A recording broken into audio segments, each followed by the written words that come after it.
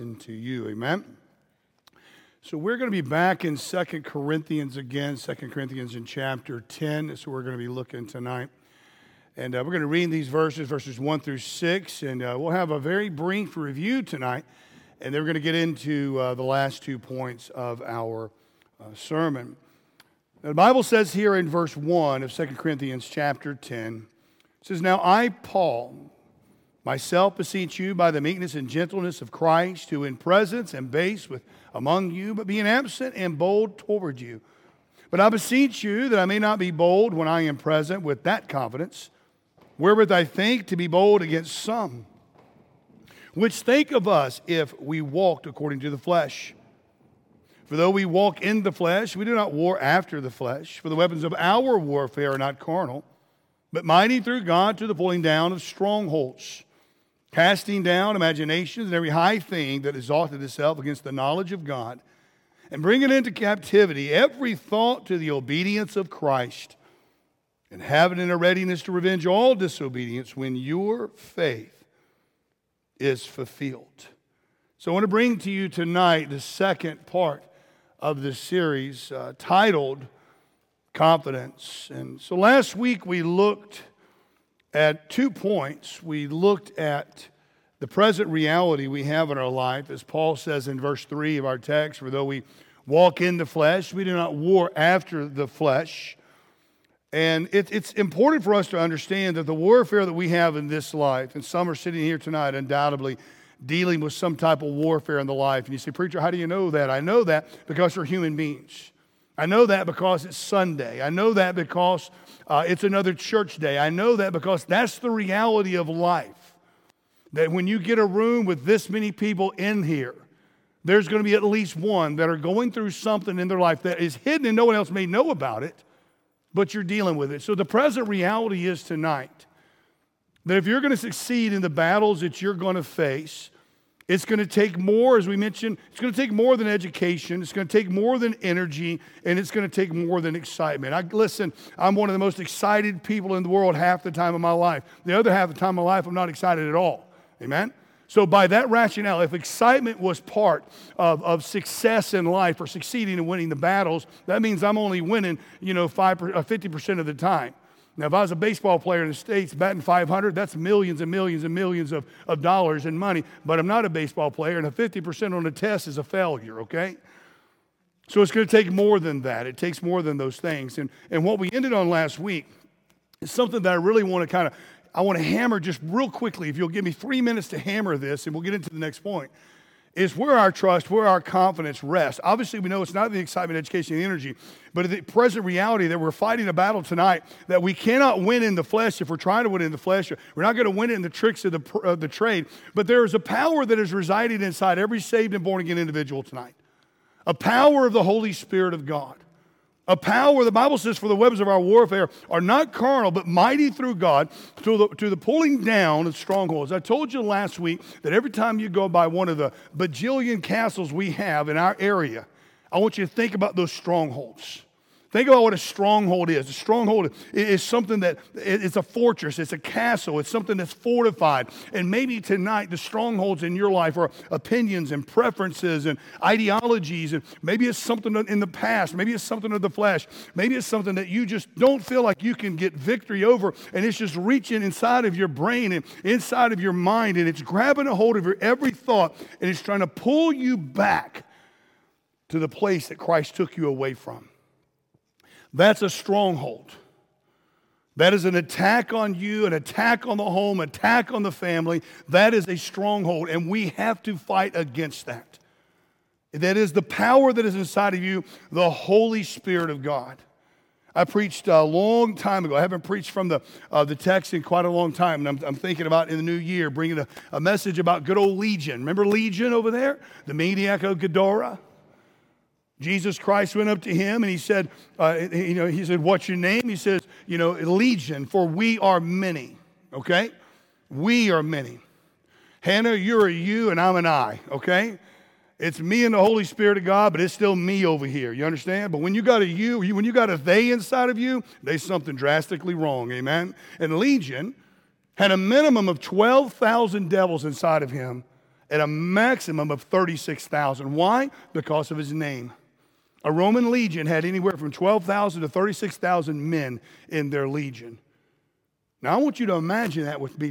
The Bible tells us of the maniac of Gadara that no man could tame him.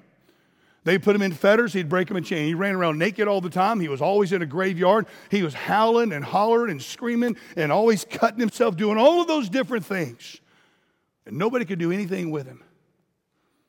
And Jesus Christ, before he even got off that boat, those devils went, we in trouble now. Ran up to him. Have thou come to torment us before the time? They know their days are limited. They're not stupid. Have you come to destroy us before the time? And there was a herd of pigs over there, wasn't there? Some swine.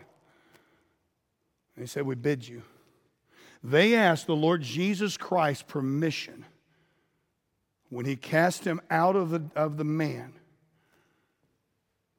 to be put into those herds.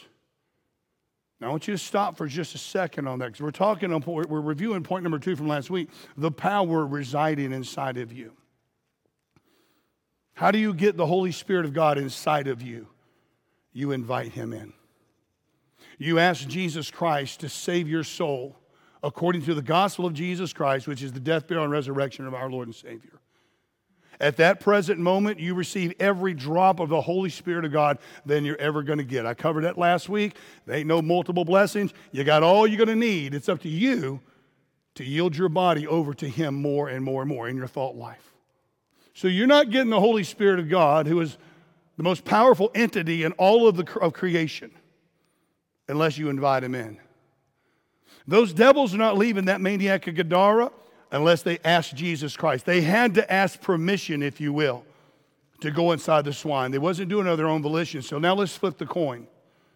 If the Holy Spirit of God cannot enter your body, the most powerful entity in the universe, the third entity of the Trinity, if he can't enter into you without you inviting him and asking him in, and those devils could not leave that man to go in those pigs without asking Jesus Christ permission, how did they get into the man in the very beginning? He had to invite him in somehow. He had to open up a door in his life. Jesus Christ says that no one comes into a man's house, I'm going to paraphrase a bit, lest the strong man be bound. So we have this fortress that we're fighting against. We have the power residing inside of us to cast down every one of these thoughts, to bring them into captivity, to pull down these strongholds, these weapons of our warfare. It's already inside of us tonight. But if we're bound to ideologies of our own, if we're bound and to strongholds of opinions and preferences and the way things used to be, if we're bound to the sin of this world or the thoughts and things that are exalting itself against God, you know what we're doing? We're putting the Holy Spirit of God up in an attic of the house, and we're giving over ourselves into a stronghold. And yet you have the power inside of you tonight by the Holy Spirit of God. You see, my friend, where is our confidence tonight? What is holding you captive this evening? What is allowing you not to grow, not to have the victory in the Christian life? And I mean, most of the times we are held in bondage in our own mind more than anything. And we must recognize the power that is inside of us. The power that's already there. Not something that you have to go get. Not something that you got to take a podcast on. Not something that you need a course in. It's inside of you tonight if you're saved and you're born again. The Holy Spirit of God. Amen? Again, where is our confidence? Is it in our ability? What the Bible tells us, ye are of God, little children, and have overcome him, and overcome them, because greater is he that is in you than he that is in the world. I said this last week, I'll say it once more, and we'll get into the third point. We only have 2 points tonight. I want you to understand what is inside of you. Now, the Bible tells us that your body, you don't own your body, by the way. Don't come to me afterwards and say, it's mine. No, it ain't yours. Before you got saved, it was the devil's, and he did what he wanted to with it. Matter of fact, he did with what you allowed him to. And after you got saved and born again, it became God's body. Paul tells us by inspiration of the Holy Spirit of God that your body is bought with a price. What is it bought with? The blood of the Lord Jesus Christ. And it is the tabernacle or the temple of the Holy Spirit. The temple. Your body is a temple of the Holy. It is a dwelling place of the same being, okay, that moved upon the face of the deep and creation took place. God the Father thought it, God the Son spoke it, and the Holy Spirit of God moved upon the face of the deep, and the worlds were created, and the galaxies were created, and the earth and the water, and all of the things came all together because of the power of the Holy Spirit of God. In the Old Testament, they built a tabernacle, one that was mobile. They built that tabernacle, they carried it back and forth. There was a place called the Holies of Holies. That Holies of Holies is where the Holy Spirit of God dwelt. The high priest was allowed to go in there one time a year, and that was to bring those ashes to sacrifice for the sin of Israel. Later on, when they took the promised land, they built a temple. Solomon built the temple. It had a Holy of Holies. That's where the Holy Spirit of God dwelt. It was destroyed in 606 BC by Nebuchadnezzar. It was rebuilt by Herod, and we don't think the Holy Spirit was ever there. That's a whole other teaching for another time. But we find that when they're in exile, Daniel mentions the God of heaven. He wasn't on earth anymore. But anyway, we'll cover that when we go over the book of Daniel later on. I'm saying all this to say this. Here's the point. When Jesus Christ died, was buried, and rose again, and you accepted him as Lord and Savior, your living body became the tabernacle, the holies of holies, if you will. The same thing that was in the wilderness, the same thing that was in Jerusalem, is now sat here in these blue chairs. He's inside of you. That's how powerful you are tonight. That's what you have inside of you. That's where the confidence needs to come from. So therefore, if you have the power residing in you, there is a present reality that we are going to fight this battle. There's things that we're going to have to deal with. Thirdly, tonight, there is a personal responsibility. Those of you that have known me for any length of time, you understand and you know it from the Monday morning videos, you know it from behind this pulpit. I believe in personal responsibility. I don't believe it's anybody outside of these doors' responsibility to take care of your business. That's your business and you need to take care of it, amen? Verse 5 says, casting down imaginations and every high thing that exalteth itself against the knowledge of God, and bringing into captivity every thought to the obedience of Christ. The battle in this world, every battle begins in our mind, where images are created, either for or against the Lord. So we've already laid the foundation that that's the present reality. There's a battle in every one of our life, but there's a power residing inside of you. So now you know that power is inside of there. There's a personal responsibility that we have to take those imaginations, grab a hold of them, and throw them down and get them out of here that's exalting themselves against God. The word imagination is defined as a reckoning, computation, if you will. Imagination, by definition, literally means the creation of images.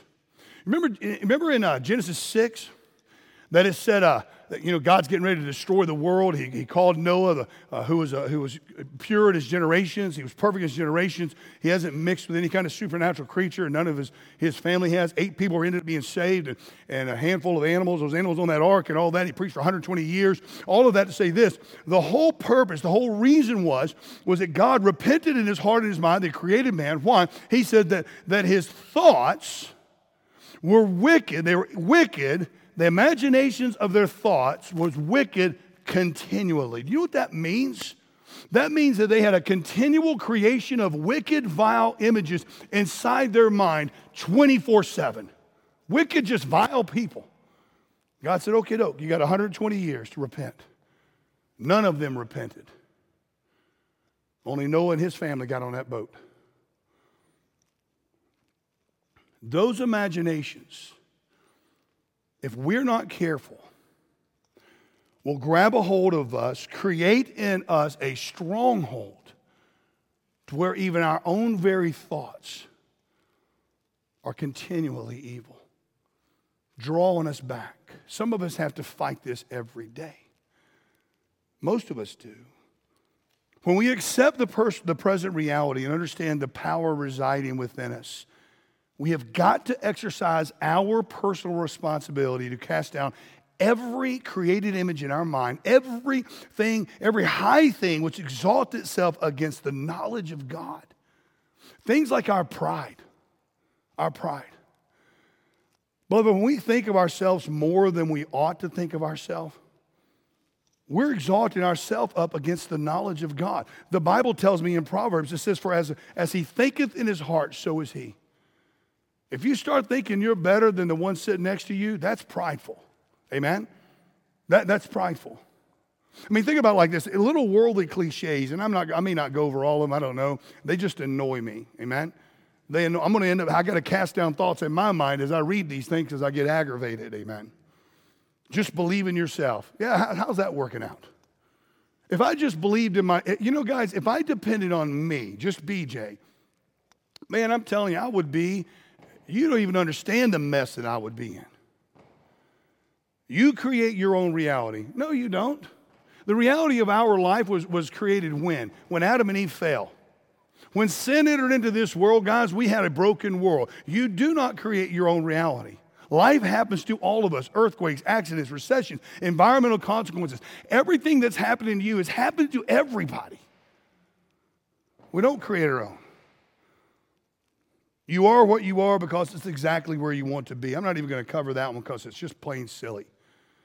That's like saying, you know what, man, you took a wrong turn handle on the road and you just kept driving because you really want to be there. And you go 20, 50, 40, 50, 90 miles away from where you're supposed to be. Nope, this is where that's just stupid, man, you know. It's a cliche that people say and they throw it out there on social media and somebody buys into it and they run around like a bunch of little followers, man, and they don't understand why they're running around and going nowhere. Follow your own passion. That'll get you a lot of happiness. You're perfect just the way you are. Now, I know that may be touchy, but it's painful when people give this advice. If every result in our life, health, happiness, peace, mental well-being, financial well-being, social, spiritual well-being, if all of those things are on from a scale to 1 to 10, how many people in here would say they're a 10? That your finances are a 10, that your health is a 10, that your mental well-being is a 10, all the time. I don't think anybody would say that. I ain't going to say that. Man, I got places in my body hurting right now I didn't know I had till yesterday, okay? You say, was that from working out? No, man, that's from old age. I mean, good night, man. And when you think that way, when you begin to process that in your mind and you say, well, I'm perfect the way I am, I don't need to make any improvements, you're never going to change. You're never going to grow. Matter of fact, Solomon said this. He says, verily every man at his best state altogether is vanity. He ends that proverb by saying Selah. You know what Selah means? Think on these things. It means stop, pause for a second, and go, hey, let me back up a little bit and read that again. I'm not perfect. I'm never going to be perfect until Jesus Christ comes down here and snatches me out of here, and I go through the judgment seat, and I'm bawling and squalling and crying about all the failures that I had. One day, 1,007 years later, then I'll be perfect in eternity. But until then, no, sir. I got one quote in here that Tony Robbins said, and I'm not even going to put it in here. It's just lame. It's humanism, man, humanism. Pride, guys, how you think in your heart, so is he. Preeminence is another one. This is a big one today, especially I think it's probably bigger today than it ever has been. Maybe not in the heart of men and women, but it's bigger for our life because of this social media drive. Everybody's firing to be seen. And man, if you don't get post out there, every 15 minutes or so, man, you just fall between the cracks and nobody knows who you are and what you're doing and all this and that. But preeminence, guys, is something that if we're not careful, we'll allow it to exalt itself against the knowledge of God. I remember over 9 years ago, before we got on that ship and moved over here to the United Kingdom, people were asking me about, what do you want to do? I said, I want to plant churches. This is what I want to do. I want to see souls saved. I want to see lives changed. I want to see families put back together. I want to see, this is what I want to do. And I want God to get inside the boat with me. Amen? And I thought, nope, I want to get in his boat, and hopefully that's what he wants to do. Amen? The big battle you saw with a lot of guys is they want to have that preeminence. They want to be seen and known. Do you know where I really like to live? I like to live in the corner somewhere. You're not going to believe what I'm going to tell you, and I know when Thursday morning comes and Friday, I know. But in my heart, in reality, guys, I am an introvert. And I know you wouldn't you know, I know the persona you see on the gym floor and here and all, I get all that. But I'm telling you, if I had it BJ's way, if I had it the way I normally am, I'd crawl up in a hole somewhere and you never would see me. I'd work till I was blue. I would work my fingers, but you never would see me. That's what's inside of me. You say, then how in the world do you do this? I've overcome that. But in my heart, I'm just as comfortable sitting in a restaurant by myself, having a coffee by myself, going here by I have no problem. Man, I was the only child. You know, I learned how to make toys out of rocks and sticks. And man, you want to talk about imagination. We had a coaster holder in our living room. To me, that was a Buck Rogers spaceship that I ran around the house all the time. Mom in there yelling at me, Billy, put that coaster holder back down. It's a Buck Rogers. You know, that's what I'm trying to tell you. That's me. I don't want the preeminence. I don't like or want to be out front. God's placed me where I am and doing what I'm doing for whatever reason, but it's here, amen. But preeminence is a problem if we're not careful. Preeminence is an issue that will exalt itself against the knowledge of God. The Apostle John wrote, he says, I wrote unto the church, but Diotrephes, who loved to have the preeminence among them, received us not. That's in his third epistle, verse 9. He was writing to them to encourage them. Now, later on in that epistle, I think the next verse, he basically says, I'm going to deal with him when I get there, all right? Because Diotrephes wanted to be out front. He wanted to be the front man. Here's, the beloved John, one of the sons of thunder, the last and living apostle there was. I'm writing unto the church. We want to come and we want to encourage you. Then Diotrephes says, nope, I don't want any glory taken away from me. He goes, I'll deal with him. Again, beloved, our mind is a battlefield. It's a war for our thoughts, and it results in actions. And some people have thoughts which produce immediate actions, and often the wrong ones. But we're driven in society to have preeminence today. Our pride takes over, and it gives way in our life, and we lose the battle. Paul said in the book of Colossians, he said, and he is the head of the body, the church, who is the beginning, the firstborn from the dead, that in all things he might have the preeminence. One of my daily prayers, I write my prayers in the morning, and journal, write my prayers, and write my daily verse.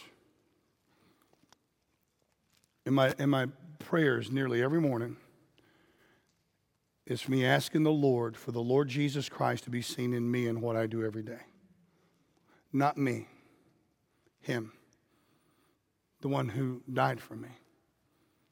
The one who we just sang about, who can wipe away all the failures. Aren't you glad about that? The one who died and was buried in a grave, but he could put that behind him as he got up and left, rose again. He's the one that needs the preeminence in our life. The third thing, and then we'll get into the final point and be done tonight. Another thing that can exalt itself against the knowledge of God is position. It's a tricky one here.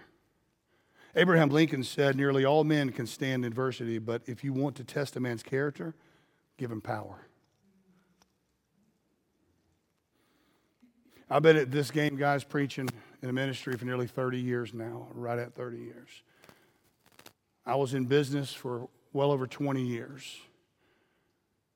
And out of those 20 years, I've seen managers and leaders and presidents and CEOs, man, they were awesome.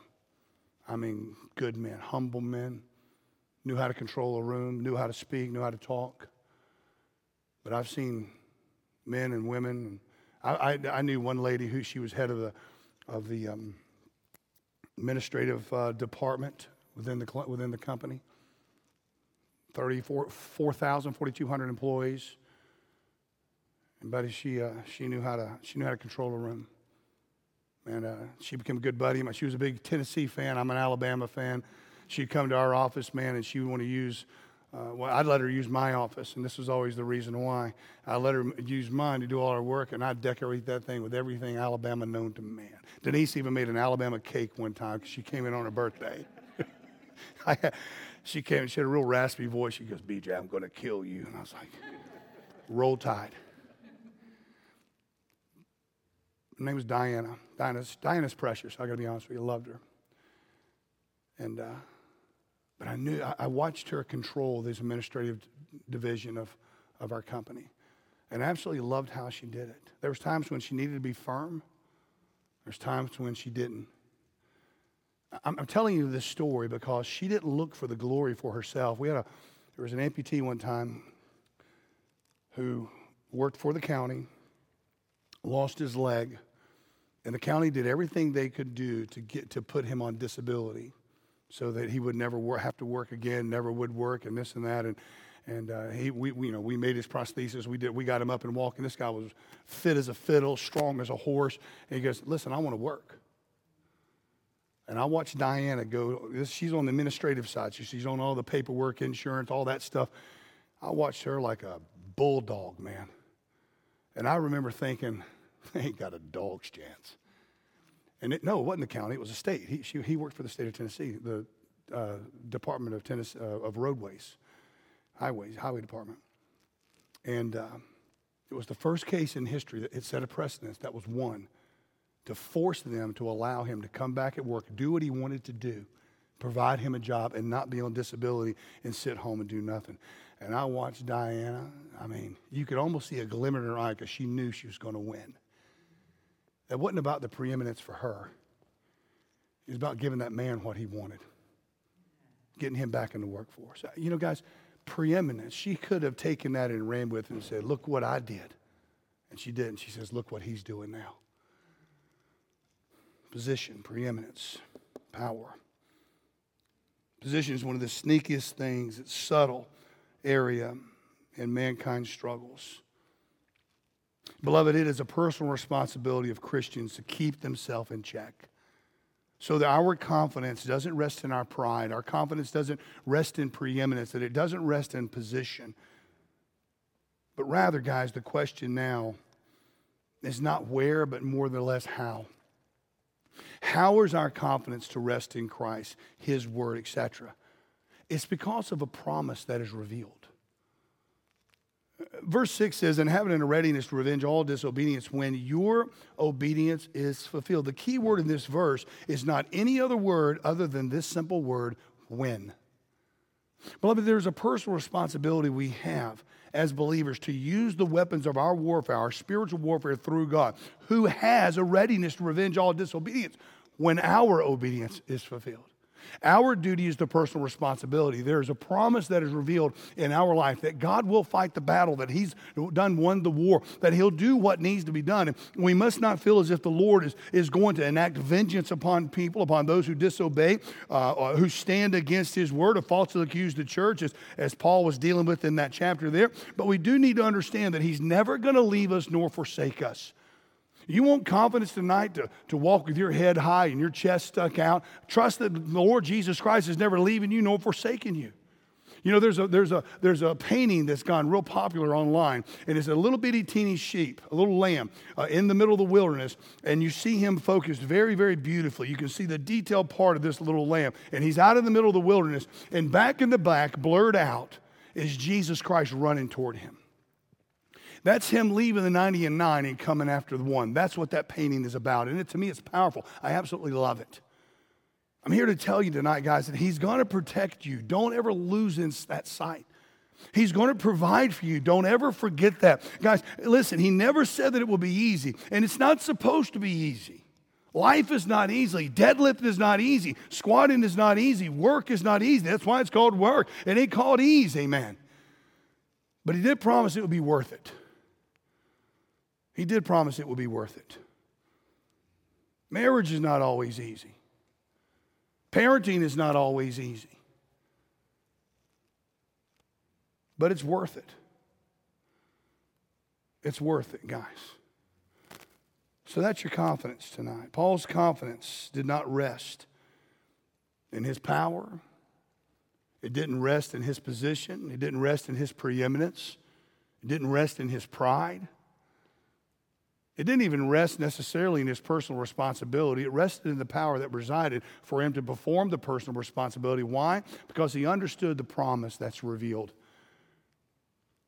Paul's confidence was in the promise of God. It was through his word. And beloved, the same Lord that saved the Apostle Paul, the same Lord that called John, the same Lord that called Matthew and Mark and Peter, the same Lord that spoke to all of these men that we read about in the Bible, the same Lord that saved Mary Magdalene, a woman possessed of 7 devils, the same Lord that healed that woman with an issue of blood for 12 years, the same Lord that had the paralytic get up and leap and walk by the pool of Siloam, who was paralyzed for 38 years, is the same Lord that saved you. And if he's never going to leave or forsake any of them, he is not going to leave or forsake you. That is the promise tonight. So my question to you this evening as we close, do you believe the promise? Do you believe it tonight? Is that where your confidence is? When you get in your car tonight and you get ready to have the conversation that you probably ended with in the vehicle, are you going to come back to the promise now, or are you going to pick up where you left off in the car? I don't know what your conversation was. I don't know where your heart and your mind is right now. I can tell you this. I can read some people like a book. And I'm going to tell you now that you need to get back into that promise and not get back to where you were. God's promised he loves you guys. He'll never leave you nor forsake you. That's the promise revealed to me. That's the promise revealed to you. And that's where our confidence should rest. Will you bow your heads tonight? Father in heaven, we thank you, Lord, for who and what you are, for all that you've done. I thank you, dear God, for the promise that you've given us, that you'll never leave us nor forsake us. For the power residing inside of each saved and born again individual tonight of the Holy Spirit of God. I thank you and praise your name for it. Lord, I thank you for the personal responsibility that each one of us has tonight to pull down those strongholds in our life that's exalting themselves against you, Lord. I thank you for the present reality that we're living in, that we're not living in yesterday or last year or last month or decades ago, but we're living right here, right now. And that's where our confidence needs to be in today's world with the promise that's been given by you and you alone. So let us put our faith and trust in you tonight, just like we did that we have our soul saved in eternity. Let us put it there for every issue, every problem, every circumstance, every situation, every blessing, and every miracle that comes our way. In Jesus Christ's most holy and wonderful name, we ask these things tonight. Amen. Amen.